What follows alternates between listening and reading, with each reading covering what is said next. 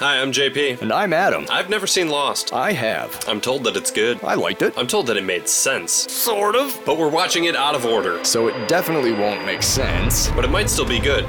Since we won't expect it to make sense, we'll still be able to appreciate each episode on its own merits as a 1-hour story. Sometimes 2 or 3. As opposed to just a fraction of an ongoing, sprawling, and increasingly complex tangle of relationships, personal stories, mysteries, mythologies, experiments, social dynamics, unnatural disasters, unanswered questions, and hot tropical hookups. Are you okay? I'm not sure. Because you lost me a little bit there at the end. Well, good, because I've been lost since the beginning. We're Lost on Lost.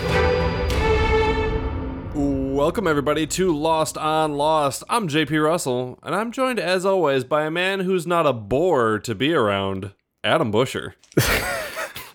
I don't know how to react to that. I'm here. Hi, I'm Adam. I want to boo you, but also at the same time, that's a joke I'd make. So Adam, I had a really interesting advertising meeting recently. What? When we were recording our last episode, I was having a whole bunch of issues at my house and a whole bunch of other things going on, and I was having a lot of problems finding a quiet place to record. So I was in a panic because it was right before we were going to record the episode, and then I was like, shit, where am I going to go? I have no place quiet. And then I was like, oh, there's a hotel right down the street from my house, and I have all these Hilton points, and I can use these, and it'll be a nice quiet space. And a lot of wheeling and dealing happening in hotels. It's the fast-paced world of advertising. Right. And so I did a little bit of sort of social media, sort of underground marketing. And as I was carrying all my podcasting gear up to the hotel room, the other people I was sharing the elevator with were like, "You podcasting?" I was like, "Yeah, listen to Lost on Lost." So basically, it's starting. We're going now, baby. That's how it starts. That's a grassroots movement right there. Oh, I did see a small spike in our analytics. So there's a better than even chance that it worked. Oh, I was just gonna say, I think it's funny, JP, that if you see a white man in the wild with a microphone, everyone assumes it's a podcast. No, I work for NPR. Today we're talking about Outlaws, the 16th episode of season 1 and the 16th episode overall. Outlaws centers around everyone's best drinking buddy, James Sawyer Ford. Outlaws takes place on the 29th through 31st days after the crash of Oceanic Flight 815. Adam, do you have a recap for us? I do have a recap, JP. Let's do it. Have you seen this boy? At Survivor Beach, James Sawyer Ford is under siege by the very force of nature that everyone else so desperately wants to eat. A wild boar destroys Sawyer's tent and leads him on a wild chase through the jungle. Along the way, Kate Austin and John Locke lend a hand. Sort of. Elsewhere, Charlie Pace deals with the emotional fallout of the cold-blooded and ill-advised murder of Ethan Rahm. Mm-hmm. Hugo Reyes enlists ex-soldier Saeed Jarrah to help the bassist/backup singer cope with having taken a life. And in the before times, we see the tragic genesis of young James Ford into the man they call Sawyer. Between Kylo and Hibbs, Sawyer sure knows a lot of dudes with dumb names. Exactly how many killers were on Flight 815? I feel like 4 is at least 4 too many. PTSD? More like PTSD's nuts. It's Outlaws here on Lost on Lost. There it is. How did it take us this long to have a solid D's nuts in the intro? Oh my god. JP. Yeah. We have a guest. What? No, I want to welcome to the show a good friend of ours from way back in the day, Jake Mandel. Hi, friends. Welcome to the show, Jake. Thank you for having me. Yeah, thanks for being here. Thanks for taking the time. Thanks for signing the NDA. Thanks for, absolutely agreeing to take SAG rates. Hey, man, that's more income than I'm used to, so I'm pretty excited about it. So the three of us met in college, so we've known each other for a good long while. If you don't mind me interrupting, I actually have a statement that I want to make. Is this a statement or a manifesto? No, this is just a short statement. Okay. So it's kind of like it must be an amends or something. Back in the day, every once in a while we might hit up the bars in Oshkosh, something like that. I might have a little bit of a hazy memory of certain events. So Sure. I'm not sure what I did to hurt one of you guys. I don't know if I said something. I don't know if there was something I did that I don't remember, but I get you're punishing me now by giving me a Sawyer and Kate team up episode. So I'm sorry. Whatever it was, I'm sorry. Whatever you did do, it can't be any worse than whatever Busher did to convince me to be the co-host of this podcast. So, And whatever it was, I was probably blacked out, so I don't remember it. yeah. It must be something. So It's got to be something. Some sort of karmic repercussion is happening here, certainly. absolutely. Why don't we talk a little bit, Jake, about your history with Lost? Did you watch Lost when it first aired back in 2004 through 2010-ish? Yes. So I was in high school for when it first started. And this was a time that we didn't really watch a lot of TV during the week just because we had things going on or whatever. But I remember we would get DVDs from the library. Mm-hmm. Like when the full season was done, we'd get the whole pack of DVDs sent in, and then we would just like binge watch it. Once I was in college, I caught up and I started watching it, and I watched the whole show. I was definitely in on the like, whoa, what's going on? What's all this lore? Trying to figure things. Like I wasn't on message boards or whatever, but I was definitely into the whole show all the way through. And without getting into the end and everything, like I thought it was pretty good the whole way. Like it definitely hooked me the whole way for sure. So You guys want to get into some Lost? Yeah, let's do it. Let's do it. Let's fucking go. Outlaws originally aired on February 16th, 2005. It was written by Drew Goddard and directed by Jack Bender. Drew Goddard is currently set to write a film called Robopocalypse, which I assume is written in big, bold letters on Mark Zuckerberg's whiteboard. And Jack Bender directed the made-for-TV movie Tricks of the Trade, which is also the name of my juggling autobiography. We open, as we do on this fucking show, with an eye. Take a shot. That's what I wrote down. Yeah. That was my note. Because you had mentioned in the past that if Room this happens temperature again, Bud Light. you're going to take a shot. And then immediately from there, I gotta ask, hey, Drew Goddard, you doing all right?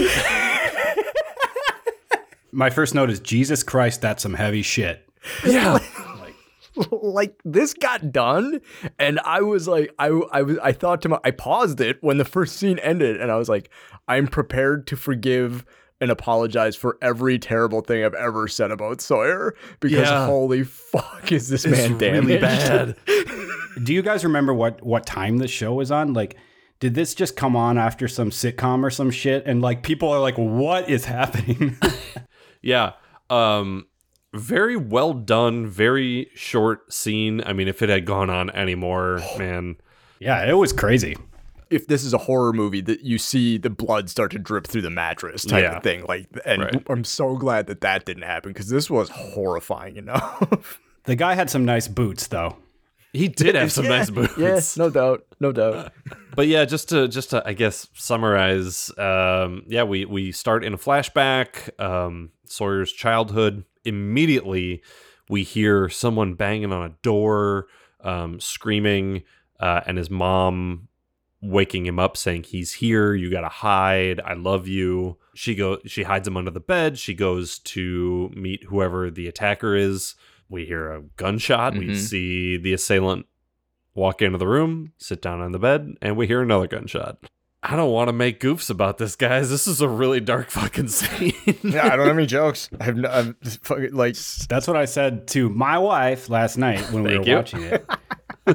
I was like, well, this is going to be a fun show to joke about, because it's pretty much, I mean, it definitely gets better, but Yeah, but it's this episode of television. It's pretty nuts. yeah. Pretty bleak. Yeah, we cut back to the present, to the beach, a place we're all familiar with, we all love. Jimmy Buffett loves it. We love it. Our audience loves it. Everybody loves the fucking beach. Sawyer, is he sleeping, or does he get woken up? He kind of wakes up out of a nightmare, cold sweats sort of situation. And there's something in his tent. Probably Claire. I was going to say, is it Kate finally?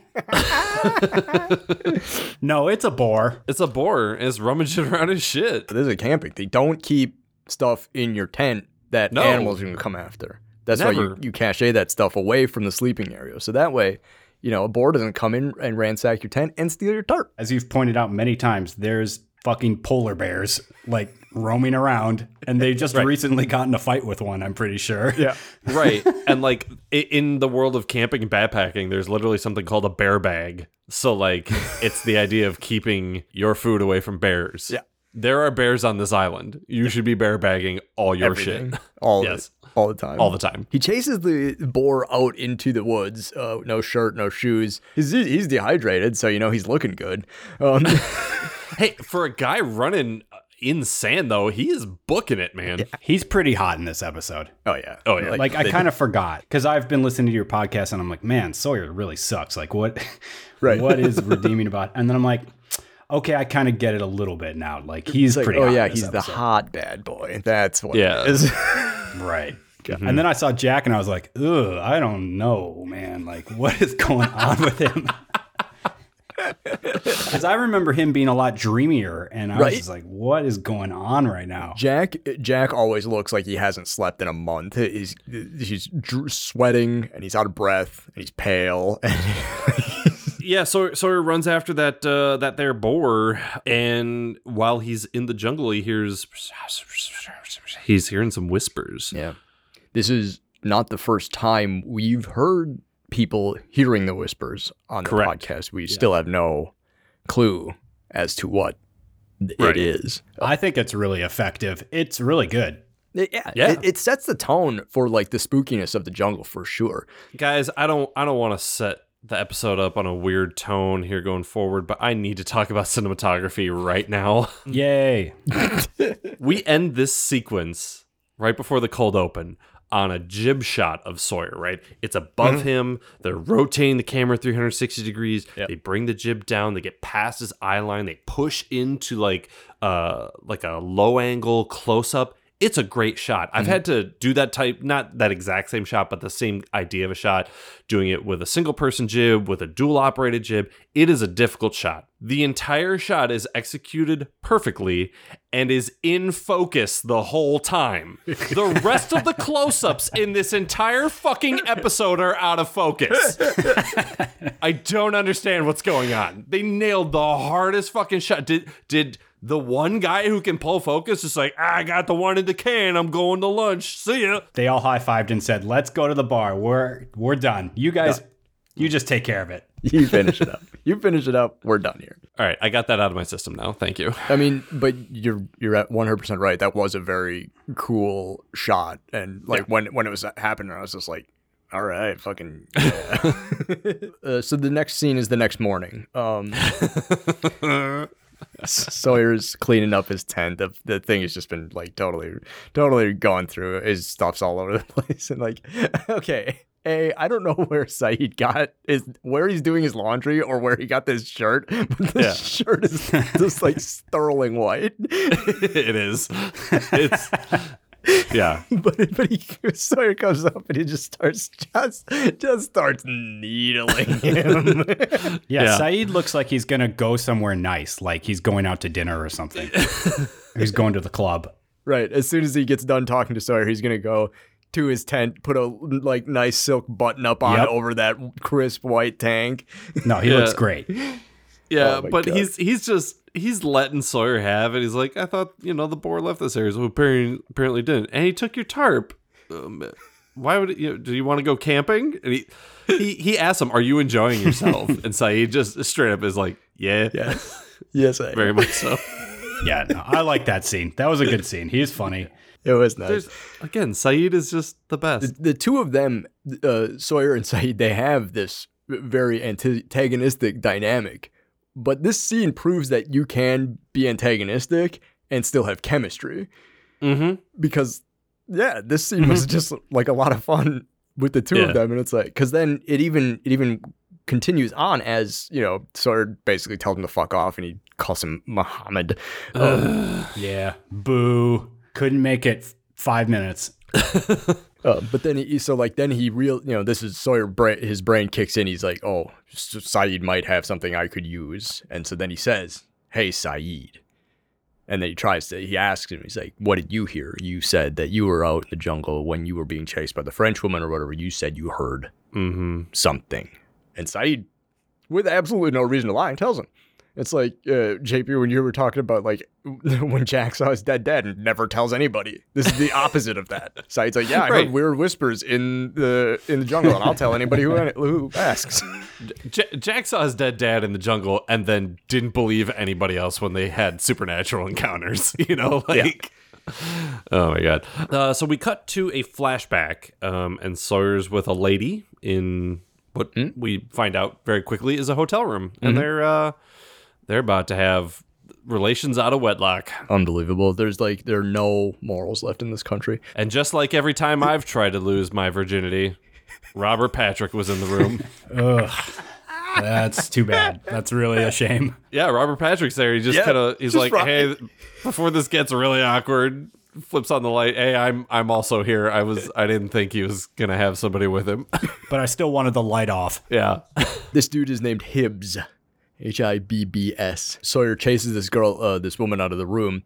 Says, just go to the bar. I'll be right back, baby. And then as soon as she's out of the room, he just like, bam, throws Robert Patrick up against the wall. What did he say? He's like, I'm pretty surprised to see you because I thought I said the last time I saw you that if I ever saw you again, I'd kill you. And he's like, yeah, that's why I'm here, to try and sort of settle the score between the two of us. Mm-hmm. Yeah, something about a Tampa job. The old Tampa job. Sawyer is like, how are you going to make up for whatever happened in Tampa? Hibbs, he tells Sawyer that he has information on the OG Sawyer, the man from the 70s who killed who ran the grift that caused Sawyer's dad to kill his mom and then himself. Here's the thing. When he pulls out that manila envelope from like the back of his waistband, like it was, like this is a full size, like 8.5 by 11 manila envelope. I can't put this in a pocket. And he pulls it out from like his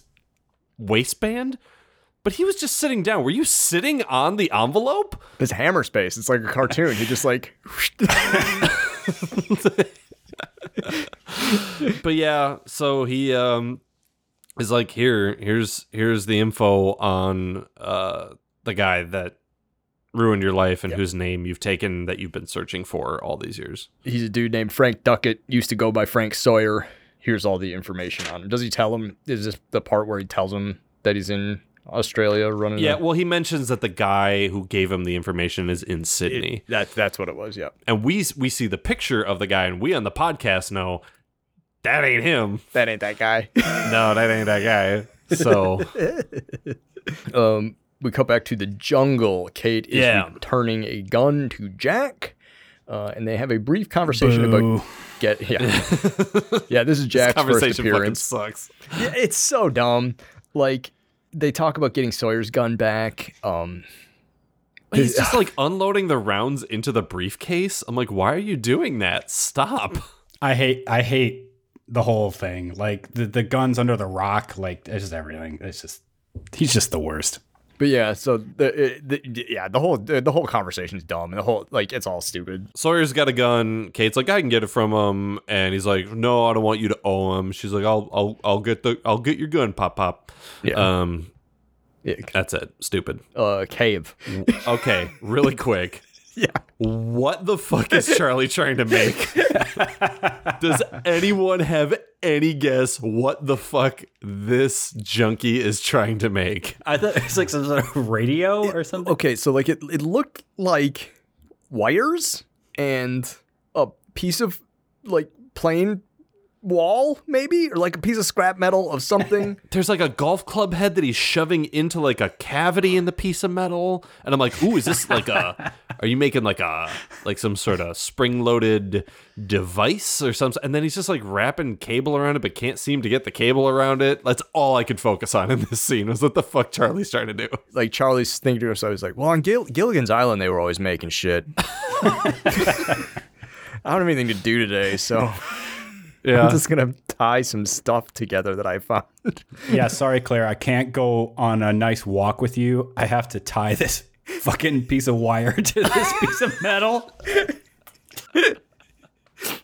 But he's like, ah, yes, I'm the professor from Gilligan's Island now. Yeah, this very sweet pregnant woman who he has had a crush on basically since he met her. Yeah. What, like 15 days ago, who's only just recently returned to the camp and he was very worried about. Yeah, the wire scrap metal project's way more important. Let's see. We cut to Sawyer in the jungle looking for his tarp. Which he locates. Yeah. Finds his tarp, and he hears them whispers again. Yep. And the whispers have now lines. Yeah. It'll come back around. It'll come back around. It'll come back around. So now instead of it just being this sort of amorphous, no content noise whispers, now it's starting to like carry meaning. Yeah. And then the boar attacks. Comes running at dude. Boars are no joke though. Like, Dude. I know people who live down south that they're like, fuck them things. They're not great if they are acting aggressive. Yeah. And yeah, the boar knocks him over, but then keeps running, and he ends up in a pile of mud. Oh, and then we get our classic Sawyer catchphrase: "Son of a bitch." Is that his catchphrase? Yeah, he's like the only person on the island who says "son of a bitch," and he says it like in every episode he's in. You haven't picked up on that yet? No. Does everyone have a catchphrase? What's Kate's catchphrase? Jack. Yeah, where's Jack? Like, I think I made this joke before, but like, Kate's catchphrase, if I were writing it, would be like, "Are you boys fighting over little old me?" Yeah. Exactly. Cut to the beach.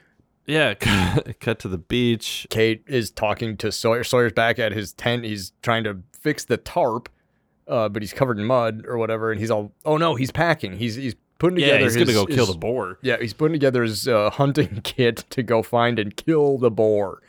He's looking for some revenge. I don't know. It's weird and childish to be like, I need to take revenge on an animal. Yeah. Like, okay, whatever.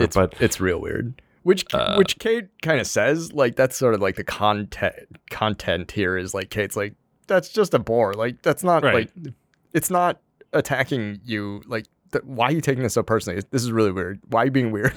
Yeah. And Kate, seemingly overnight, at least for us in the podcast, becomes a boar expert. I don't remember exactly like what her area that she lived in, like before she blew the house up and everything. Was that like in Texas or some shit? Like, Right. It's Yeah, where- somewhere. I don't know why she's like, I'm getting a little ahead of myself, but when they start to like actually track the boar, and she's like suddenly like a fucking like boar expert, like, I was like, what is happening? Well, and that's Kate though. You know, in the first episode, or she's like, I don't know how to work a gun, and then a few episodes later, when they're like, oh, we need to divvy up the party and get these guns in people's hands, they're like, oh, give one to Kate. You know, like, Yeah. oh, Kate doesn't know how to survive. That's John Locke's thing. But all of a sudden, she's like, oh no, I'm an expert tracker. Like, Right. that's not a problem. Like, Maybe when she was on the run from the U.S. Marshal, she had to hunt her own food. yeah, at the come and go. We'll cut back to a flashback, real brief one. Yeah. Sawyer's made it to Sydney. Oh, is this the gun dealer? Yeah. He meets this guy. The gun dealer who like has a conscience. Like, I gotta talk about this dude. Yeah. please do. This fucking guy. Okay. Your one job, sell the gun. Shut the fuck up about like, you gotta like look the man in the eye before you pull the trigger. Like, number one, you don't know who you're talking to, dude. You could be talking to like a fucking assassin who's like Right. murdering people on the regular. Yeah. Right. Like, Sawyer could be like, yeah, I fucking know. And you're next, dude. Like, shut the fuck up. And then, so that was my number one problem with him is just like, just do the deal. Right. I don't need to hear like this whole thing. And then the second, and JP, you'll love, like, the firearm safety discipline in this scene is ridiculously terrible. And Yeah. it's like, they should have both been shot like 3 times. The fact that he holds, he's like, I better load this revolver first before I give it to him. That's the first thing I got to do. Yeah. And then the second thing is, I absolutely have to hand it to him so the barrel's pointing right at my chest. Yeah. And like, maybe I can like, and then let's all finger the trigger for like 5 minutes while we talk. He's like, hey, I know a lot of illegal arms dealers don't give you the bullets in the gun, but look the extra mile I go for the customer service here, okay? Give me a good review on the black market Yelp or fucking whatever. Like, just stop. And the whole thing about like, and the fact that he's like, a compact 357, you're not looking to score or steal. And I'm like, wait, you're now giving like persona traits to the firearm? Like, what? Yeah, that was weird. Okay, yeah, like there was a litany of like goofy ass shit in this scene, and the two of you know more about firearms than I do, but I'm not a noob when it comes to guns. Yeah.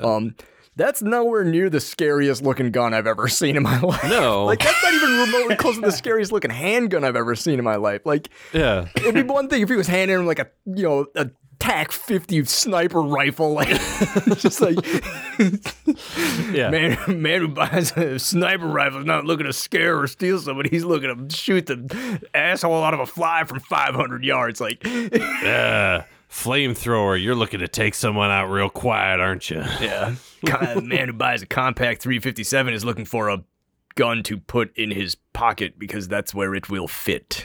Yeah. Exactly. Just shut the fuck up and give me the gun, dude. Like, come on. You don't need also this shit. just told him that like you can't legally carry concealed firearms, so he asked you for a compact gun. Like, yeah, that's it. Right. That's And all. he's like, he says something about citizens can't carry. Yeah. yeah. Okay, I'm really glad the scene was there because I love that guy. But man, it's so dumb. It's so stupid. Wild. It's very bad. Yeah, but if people don't know out there in the Walden don't know about the Port Arthur massacre of 1996, I believe it was. Yeah. That's the reason why Australia doesn't allow their citizens to carry stuff like a compact 357. You can still own like rifles for like hunting and protecting out of the sheep station, but there's no semi-autos, there's no handguns and all this stuff. Right. And it's because there was this huge massacre, and then their federal government was like, we're taking your toys away. Yeah. And they've had very few mass shootings since then.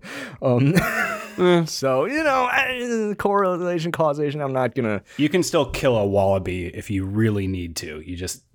or a kangaroo or whatever. Yeah. Yeah. But you gotta look them in the eye, and if you realize that you can't, no refunds.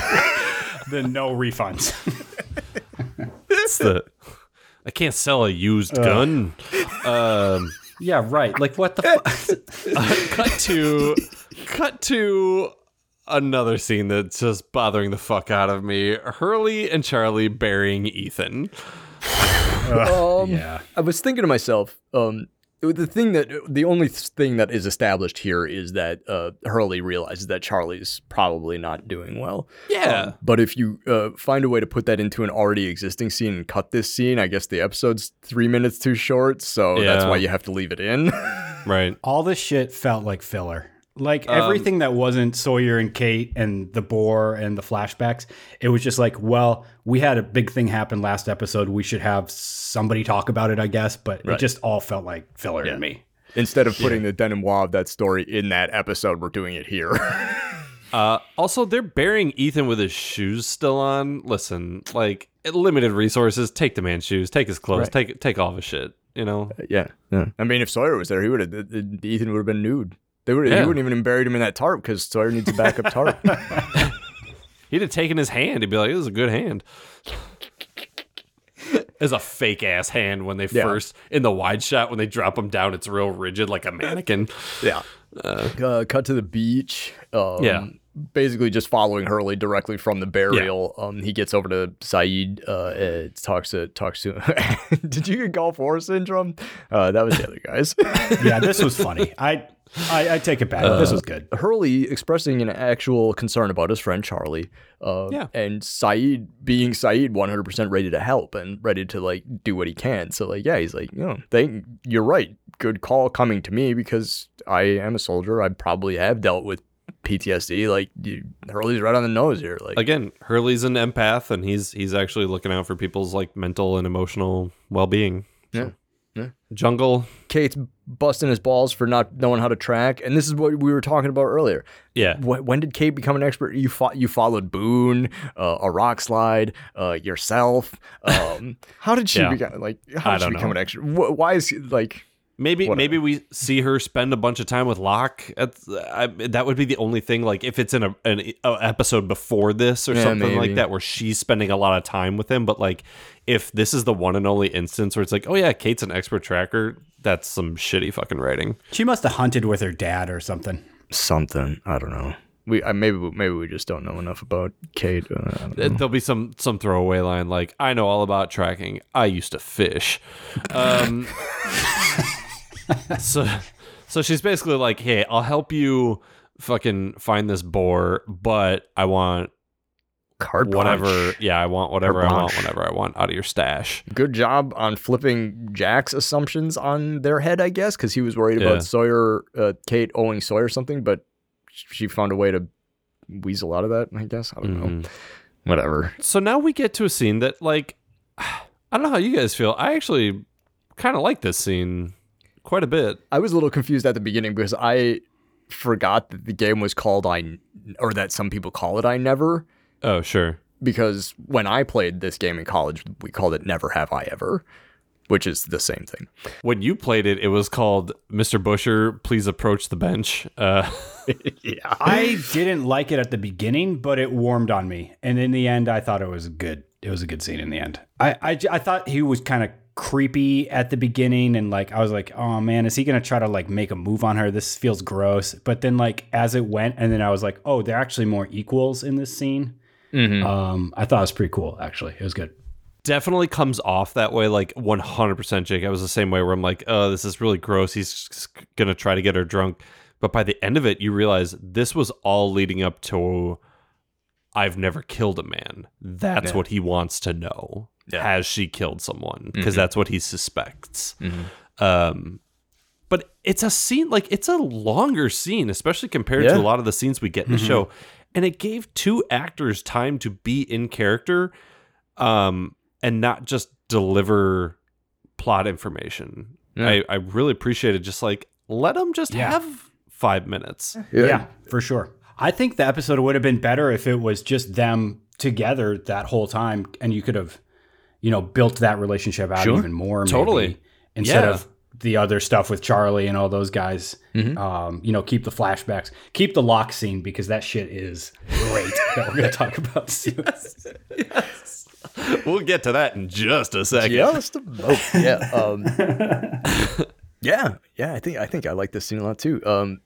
Sawyer's a Republican. Go figure. Back when it was cute to be. Yeah. Back when it was like, oh, you rascal. Sawyer has the same dream again, but instead of Boots coming in the door, it's a boar. Yeah. I don't know. His dad becomes the boar. And I mean, who hasn't had that dream?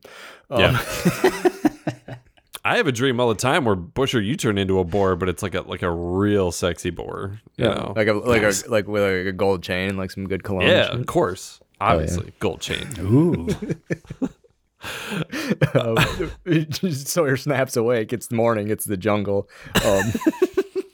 This part made me laugh because you guys have gone camping before, right? Oh yeah. He wakes up and it is like goddamn 10 or 11 in the morning. It's so bright out. Yeah. If I go camping, I wake up at like 5. Like as soon as the sun is up, I'm like in my tent going, shit, I'm awake. Yeah, totally. Exactly. There's no way he slept through that. Yeah. And he's sweating like he just ran a 5K. Like, I get it. He's in his dream, he's reliving something terrible, but like, man. And he's hungover. He had 2 airplane shooters of probably rum and scotch. Well, we find out later that he can drink a lot more than that. So yeah, all of his shit is trashed. Yeah, but Kate's is fine. Specifically, the boar came to fuck with his stuff. Yeah. Locke. Just chopping made me on laugh some out fruit. loud. Yeah. Hey, what's going on? Don't shoot. Like, just Like, The eating fruit thing is like the most casual, nonchalant thing that like a person can do. So like for him to just be munching on this mango or whatever as he walks up, I'm just like, fuck, man. It's just another instance of like Locke is living his best life on this island. absolutely. Like he could not be happier. And he brings coffee. yeah. He was just out scavenging, looking for stuff from the plane. He found some couple of bags, whatever, and a couple of bags of coffee. He starts brewing it up. They had a coffee pot with him, or found a coffee pot along the way. But He got some more metal for Charlie. He's gonna bring it back to him a piece of the plate. That's what Charlie's trying to make. He's trying to make a Mr. Coffee, so like you don't have to like hold over a fire. He's trying to make one, so you can just plug that shit in. yeah, good call. So they have some coffee. They talk a little bit. He tells a really depressing, fucked up story about his sister dying. That story is so crazy, and the way he delivers it is so funny. It is. Yeah, like he's like talks about his mom getting really depressed after his sister's dying, and then like a golden retriever showing up and like just being there, and like this really like obvious parallel to whatever Sawyer's going through. And then they get to the end, what does Kate say is like, oh, and then the dog was your sister, and he's like, well, that would be silly. Hey, just like in the fucking plot of Air Bud, there's no rule that says dog can't play basketball. There's no rule that says dog can't be sister. Okay. This story, I'm pretty sure, is bullshit. Yeah. Right? Yeah. Like think it's 100% bullshit, because if nothing else, we know that Locke was brought up in a foster home. He didn't grow up with his mom. Like, this is all. Well, he said it was his foster mom. Did he say At one foster point, mom? he goes, Did he? Oh. Yeah, he Okay. does. Okay. But he's also mentioned his sister before, hasn't he? I Or his can't- sister's I- been made Well, mention of? maybe he's bouncing around between different families, and this is one of the families. But Maybe. he did have maybe. like a longer relationship with the mom, because he says like the dog stayed with them for 5 years or something. Yeah, like okay. that. I don't know. Yeah. It's all very confusing, but it just made me laugh that he's passing coffee out, and he's like, "Yeah, and then my sister, she fell on her neck and she died. And here's your coffee, Off the Kate." fucking monkey bars. Dude, let me have my coffee first. Come Right? on, Like, let's man. not- This shit is fucking heavy. Drew Goddard, are you doing okay, man? She Yeah. could have just died, man. Fell off the fucking monkey bars and snapped her neck. That's dark shit, man. yeah. I mean, here in 2022, that's called trauma dumping, and you got to ask before you start doing that. Yeah. Cut to a flashback. Yep. This is a longer flashback. Yeah. With fucked up color temperature. Anyways, Sawyer heads out to the shrimp truck. sweet shrimp. Sweet shrimp. Just a little continuity thing. He has the same bruised, blackened fingernails that he has on the island in real time. Those must be real world, like bruised fingernail beds. Anyways, Yeah. This is the dude. This is supposed to be the dude. This is Frank Yeah. Duckett. He goes over there, orders up a shrimp, spicy. spicy. There's a very easy moment there where Duckett, Duckett's completely unaware, regardless if he was looking right at him, but like he turns his back away to go finish preparing the shrimp. Would have been the perfect opportunity for Sawyer to do it, and he can't. There's a lot of tension in this scene. It's like, will he, won't he shoot Yeah. him? It was good. But that's really all that happens. Once Sawyer decides he's not going to kill this dude, he goes to a bar. The bartender wants to cut him off. Like, he's apparently been there for a little bit, whatever. Tells him to fuck off. Yeah, they are not nice to that guy. No, he's working the day shift at a bar. Leave him alone. There's another American in the bar. Who says something like, "Hey, I'm dry. Like, I hate to impose, whatever." Who is it? Christian motherfucking Shepherd. Christian Liquid Lunch Shepherd. He is in rough shape. Like, Yeah. they did some really good makeup or whatever, but like his face is splotchy and red. He's disheveled, unshaven. Like, he looks like he's days into a bender. Yeah, I liked this scene. He looked pretty gross. They do the thing that lots of times in movies or television shows that they do, where like the amount of drinking they do is absolutely ridiculous. Like, Yeah. they are knocking back shots of scotch or bourbon yeah, or it's whatever. scotch, yeah. I think it's scotch. Yeah, it's like Black Label or something. Yeah. And I'm like, dude, just pour something in a glass, put an ice cube in there, man. Enjoy. Like, Does not affect them at all. No. They're able to completely have a conversation. Like, it's ridiculous how much they drink in this scene. Yeah. They both have what, like 3-4 shots in the space of about 5 minutes. Like, Yeah. Oh, yeah. The scene's like 4 minutes long. yeah. And Christian's already been drinking. Like, I mean, Right. granted, he's a pro, but like, Yep. fuck, yeah. There was we've seen Sawyer smoke on the island, but it was just jarring to see someone smoking indoors at a bar. You know, I was like, oh shit, oh, yeah. I forgot. We used to do that We all used the to do that time. all the time. We Oh, all yeah. smelled like ashtrays all the time. Yeah. But John Terry, the actor, for whatever the content or the substance is of this little monologue that he does, feel however you want to about it, but he sells the shit out of it. You know what I mean? Like he's good at just doing these little soliloquies of like, I'm just gonna just dump some shit on another character. This was the shit I loved back in the day when these characters would show up in each other's flashbacks and stuff like that. I thought Yeah. it was awesome. So Yeah. Yeah, and like cool. it makes the web, it makes the world is much smaller than we all think. So yeah, but they have a little conversation, and Christian has a whole bunch of shit. People are meant to suffer. My son thinks I hate him. Rather, I have gratitude and pride for what he did. I could call him right now, but I'm weak. You should go do what you need to do so you don't end up like me. It's there's a lot of just sort of like heavy concepts where you're like, you're wasted, but you might be right. Well, and this goes back to what Jake said earlier about the gun dealer. You don't know who you're talking to. You've just convinced a man to commit murder. he thinks he's like getting him to like make up with his girlfriend or something like that. And he's like, you know what? That old fucking drunk was right. I gotta go fucking shoot this dude now. I'm at 4 belts of Johnny Walker. I'm marching right back to that shrimp truck, and I'm blasting that fool with my compact 357.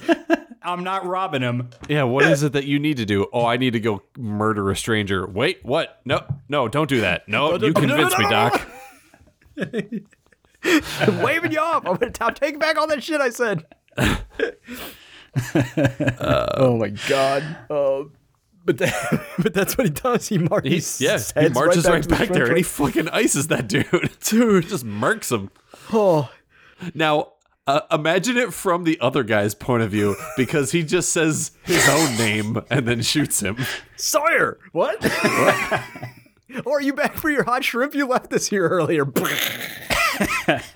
That would be like I go to McDonald's and every time I want to order a Big Mac, I just yell JP at the person. Like, I thought that scene was pretty brutal, man. Like in the rain and everything. It Yeah. was cool. And then when you get the reveal that he was set up to do it, I thought that was really good. That was pretty effective. So yeah. And then you're like, ooh, of course that's what it was. You know, it wasn't that this guy was actually looking out for him. You know, so it was good. Some real kind of cool noir type shit with the rain, and then the betrayal, and then, finally, oh man, I dug it a lot. Like, it was brutal, but like, I was gonna pay like that. Like, I was like, this guy's kind of a prick, but like, fuck, that's not a death sentence.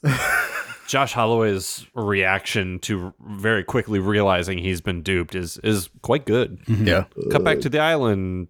Yep. Charlie's splitting some coconuts, peeling some coconuts. Little, I don't know how many, if people know a lot about coconuts, but like the little brown fuzzy thing, that's actually inside a much bigger rind. So that's what Charlie's doing. He's taking that huge rind off to get to the brown It's like fuzzy part. green, right? Yeah, It's like the outside of a coconut is huge and green, and so you got to get that off to get to the nut. It's like an avocado. Like, I got to get through all of that like weird green shit to get to the nice hard bit in the middle that I like to gnaw It's on. exactly like that. Yeah. And then inside the avocado pit, you crack that open, and there's a Ferrero Rocher. Avocado milk.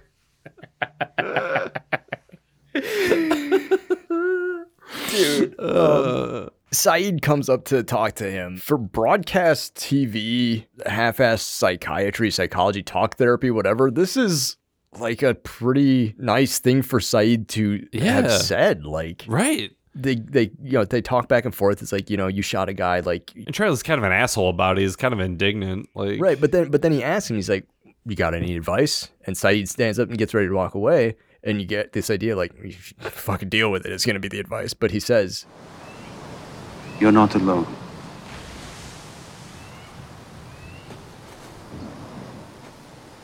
Don't pretend to be.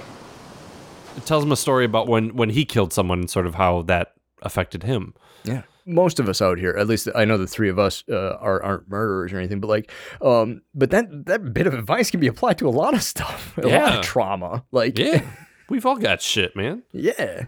And so, yeah, I just kind of liked that because it also, not only was it well delivered by Navy and Andrews, but Charlie seemed receptive to it too. Like, it sort of seemed to, soak in a little bit. I think my main problem with this whole thing is it feels just rushed. Like I was saying before, it's like this should have just been its own episode. Like, develop it more, give these characters something more to do instead of just like, I don't know, 6 minutes of screen time or whatever it ends up being. Yeah, exactly. So, because this is a super short scene here. This could have been a bigger part of what we already know is a bigger story. Especially with like how much bullshit Charlie filler we get going into like season 2. It's like you could have explored this much better. Cut to the jungle. Kate and Sawyer find a piglet. Sawyer is going to use the piglet as bait. He grabs the piglet and starts harassing it. And that pisses Kate off, and she storms off. She's like, "Don't quit! Like, I was entertaining your bullshit before, but like,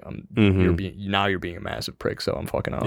Yeah. So Sawyer finds the boar, and he's like, "Oh, there you are." He again wants to shoot with one hand all the time. Put that other fucking hand on the gun. Oh my god! I thought I have the same note.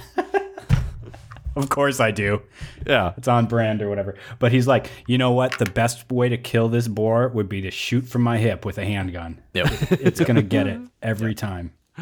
Eventually, he kind of pulls it up a little bit and almost aims. So, but at this point, we kind of realize that this boar is actually the guy he killed, right? Yeah, that is right. coming Yeah, back like- to haunt him or whatever, right? Yeah, if we piece together the whispers from earlier, the Locke story about the dog, like this is Frank Duckett.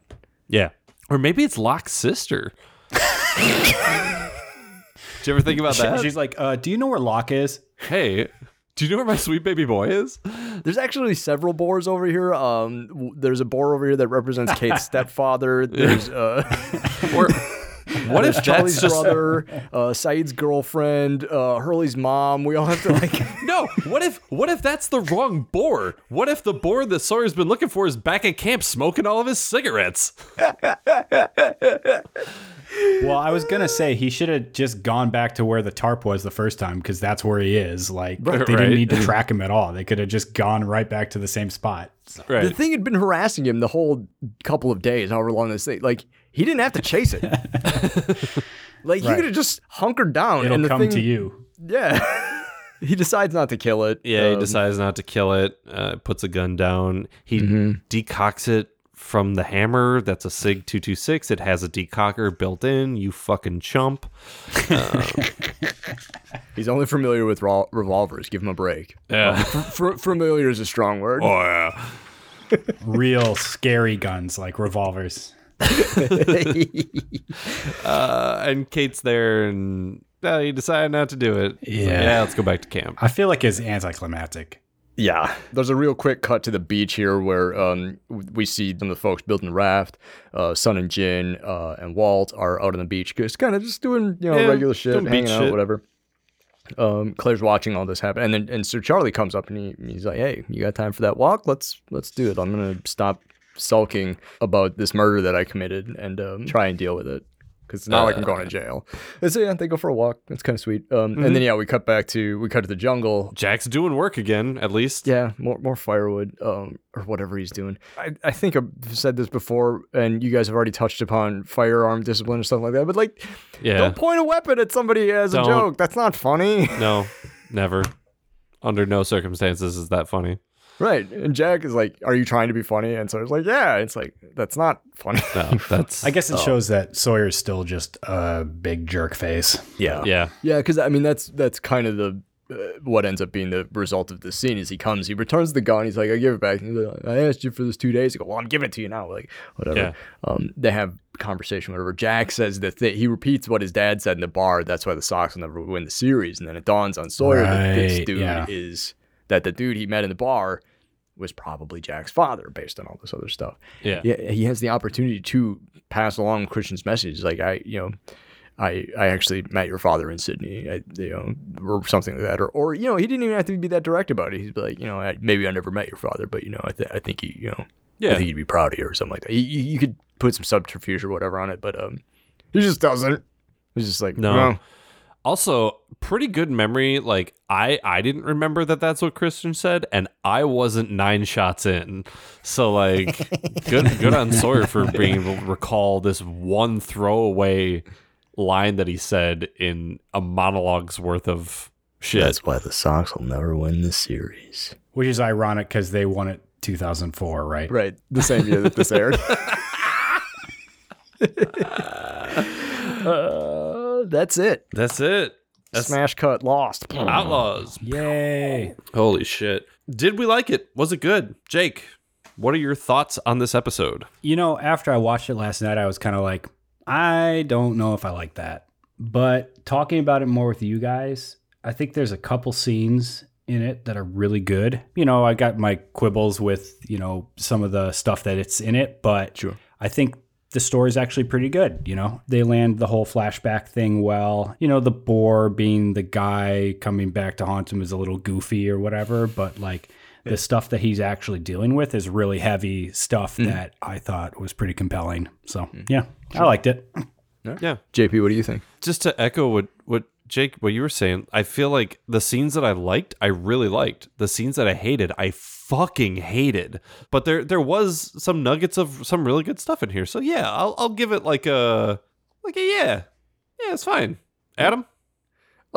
Yeah. We've seen this I think before in some other season 1 episodes.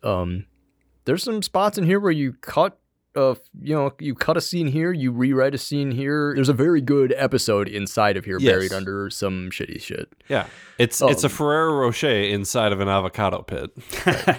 under all that gross green icky stuff.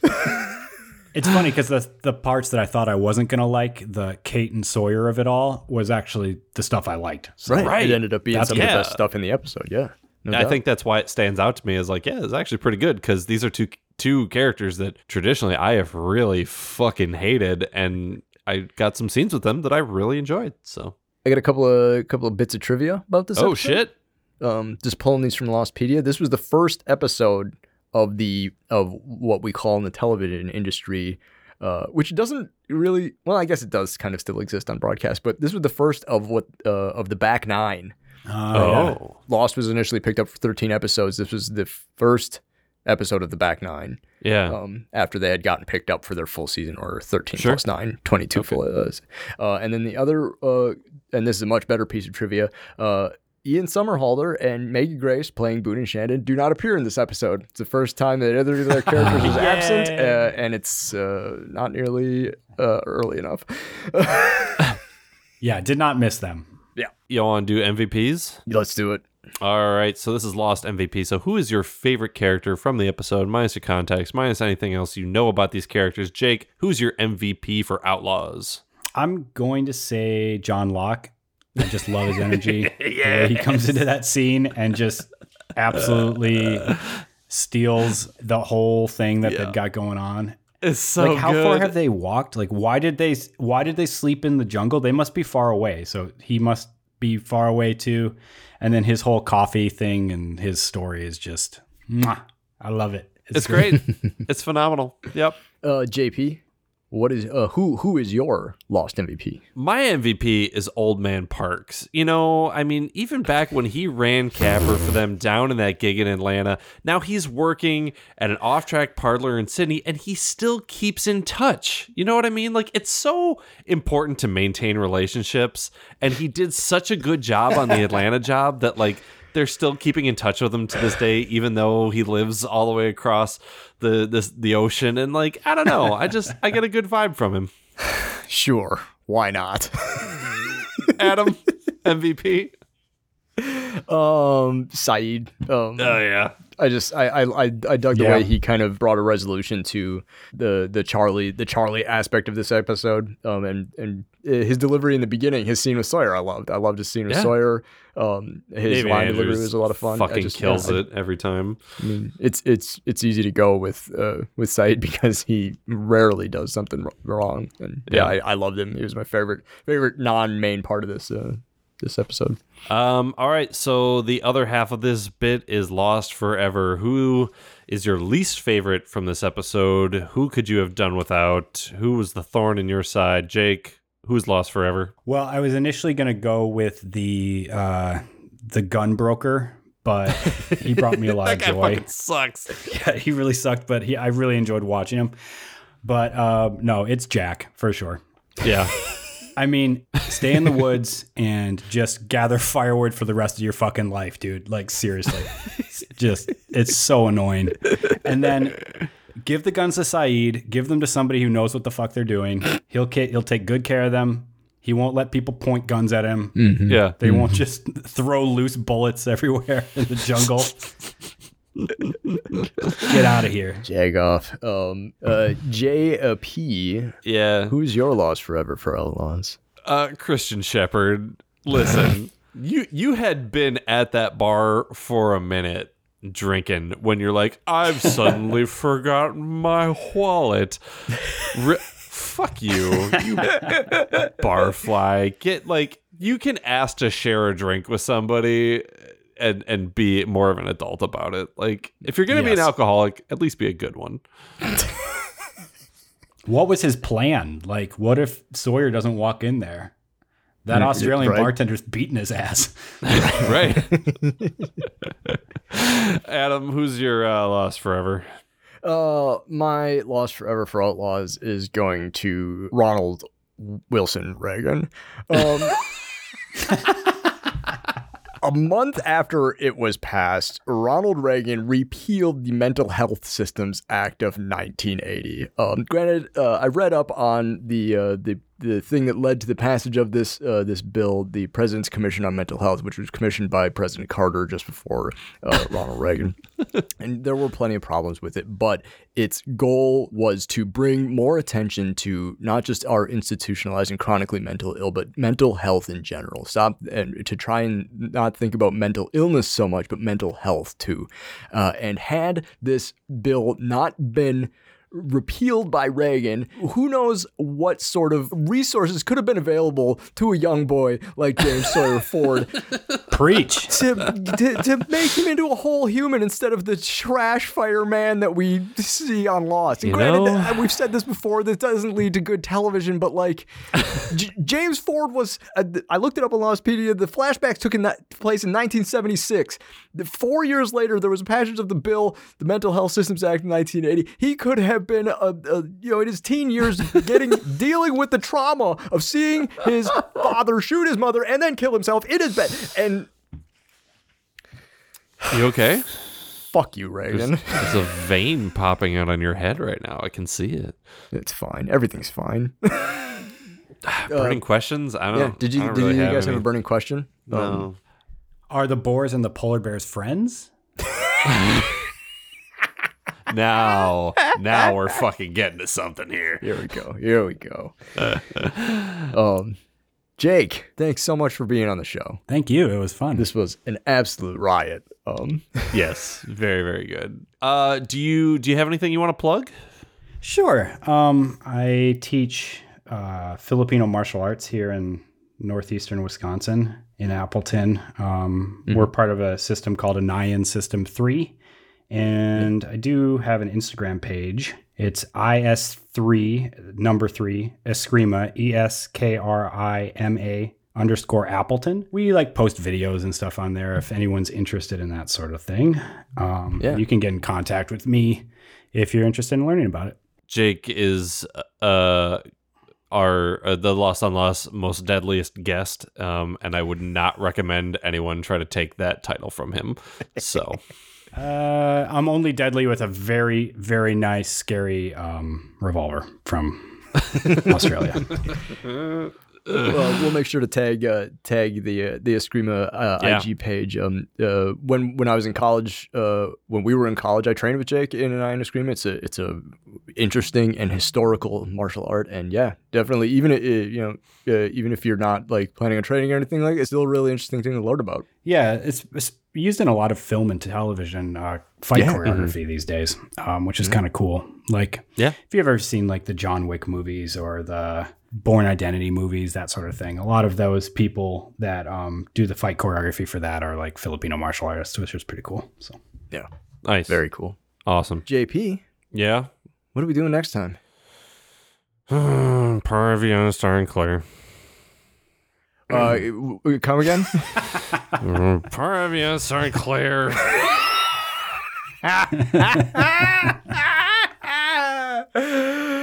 Oh yes. Next, if you're looking to be lost with us, next time we'll be watching Paravion starring Claire. What season is that from? I don't fucking know. God. Oh man. Well, thank you for listening to this episode of Lost on Lost. I'm Adam. I'm JP. Do you have any idea what's going on in the show? Nope. Me neither. Lost on Lost is produced and edited by me and JP. We wish to acknowledge that we live, work, and produce our show on occupied land. Burbank, California is located on the traditional tribal lands of the Tongva, Chumash, Kizh, and Fernandino Tataviam peoples. Milwaukee, Wisconsin is located on the traditional tribal lands of the Peoria, Potawatomi, Miama, and Ho-Chunk peoples. And Lost was produced in Hawaii on the lands of the Kanaka Maoli. Visit native-land.ca to learn more about the land you live and work on. You can engage with us on IG, Facebook, and Twitter at Lost on Lost 1. You can also email us at wearelostonlost@gmail.com or support us with dollar monies at coffee.com/wearelostonlost. Thanks to Lostpedia and its community of contributors, Danny Schmitz, random.org, and as always, you the listeners for tuning in. We're hosted at Podbean. You can hear us there or wherever you get your podcasts, except MySpace. We're not on MySpace. Yet.